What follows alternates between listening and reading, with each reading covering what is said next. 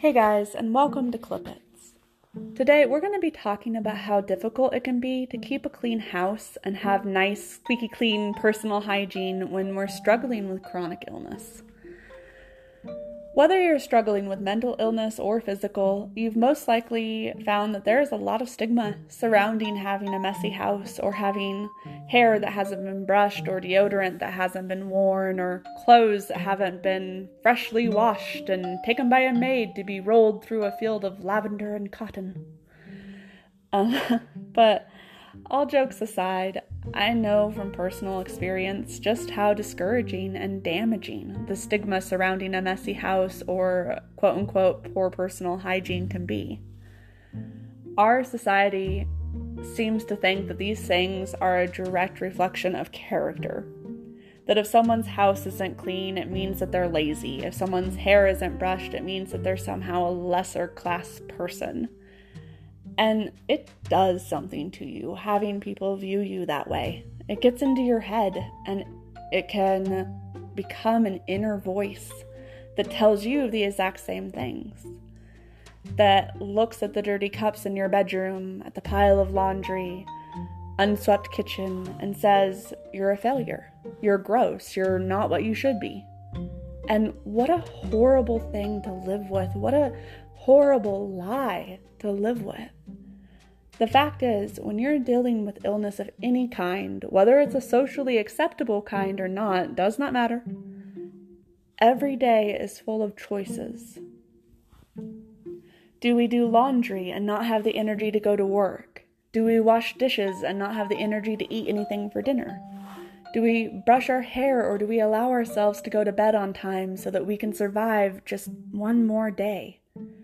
These are the kinds of choices that we have to make every day of our lives, and they are hard choices, and they are valid, and they are not something that many people are ever going to be able to understand.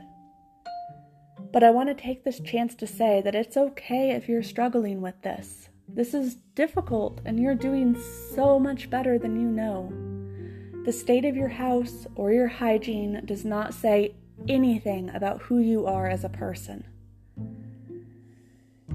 When you're going through a hard time, this is a perfectly human thing to be struggling with. You can be a good person, a hardworking person, and still have a messy house, or still have clothes that need washed, or showers that need to be taken.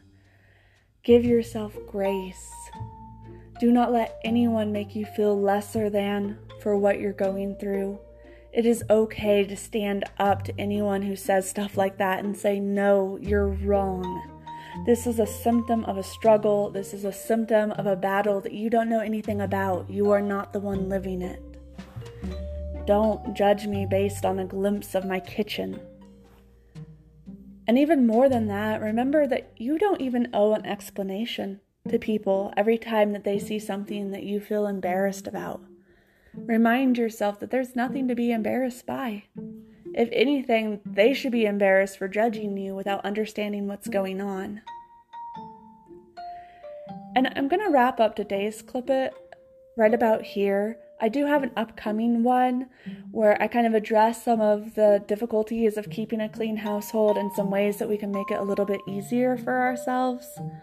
But when I was in the process of working on that one, it occurred to me how much I really want to make sure to remind you guys that you're doing a good job and that it's okay to ignore and let go of the stigma.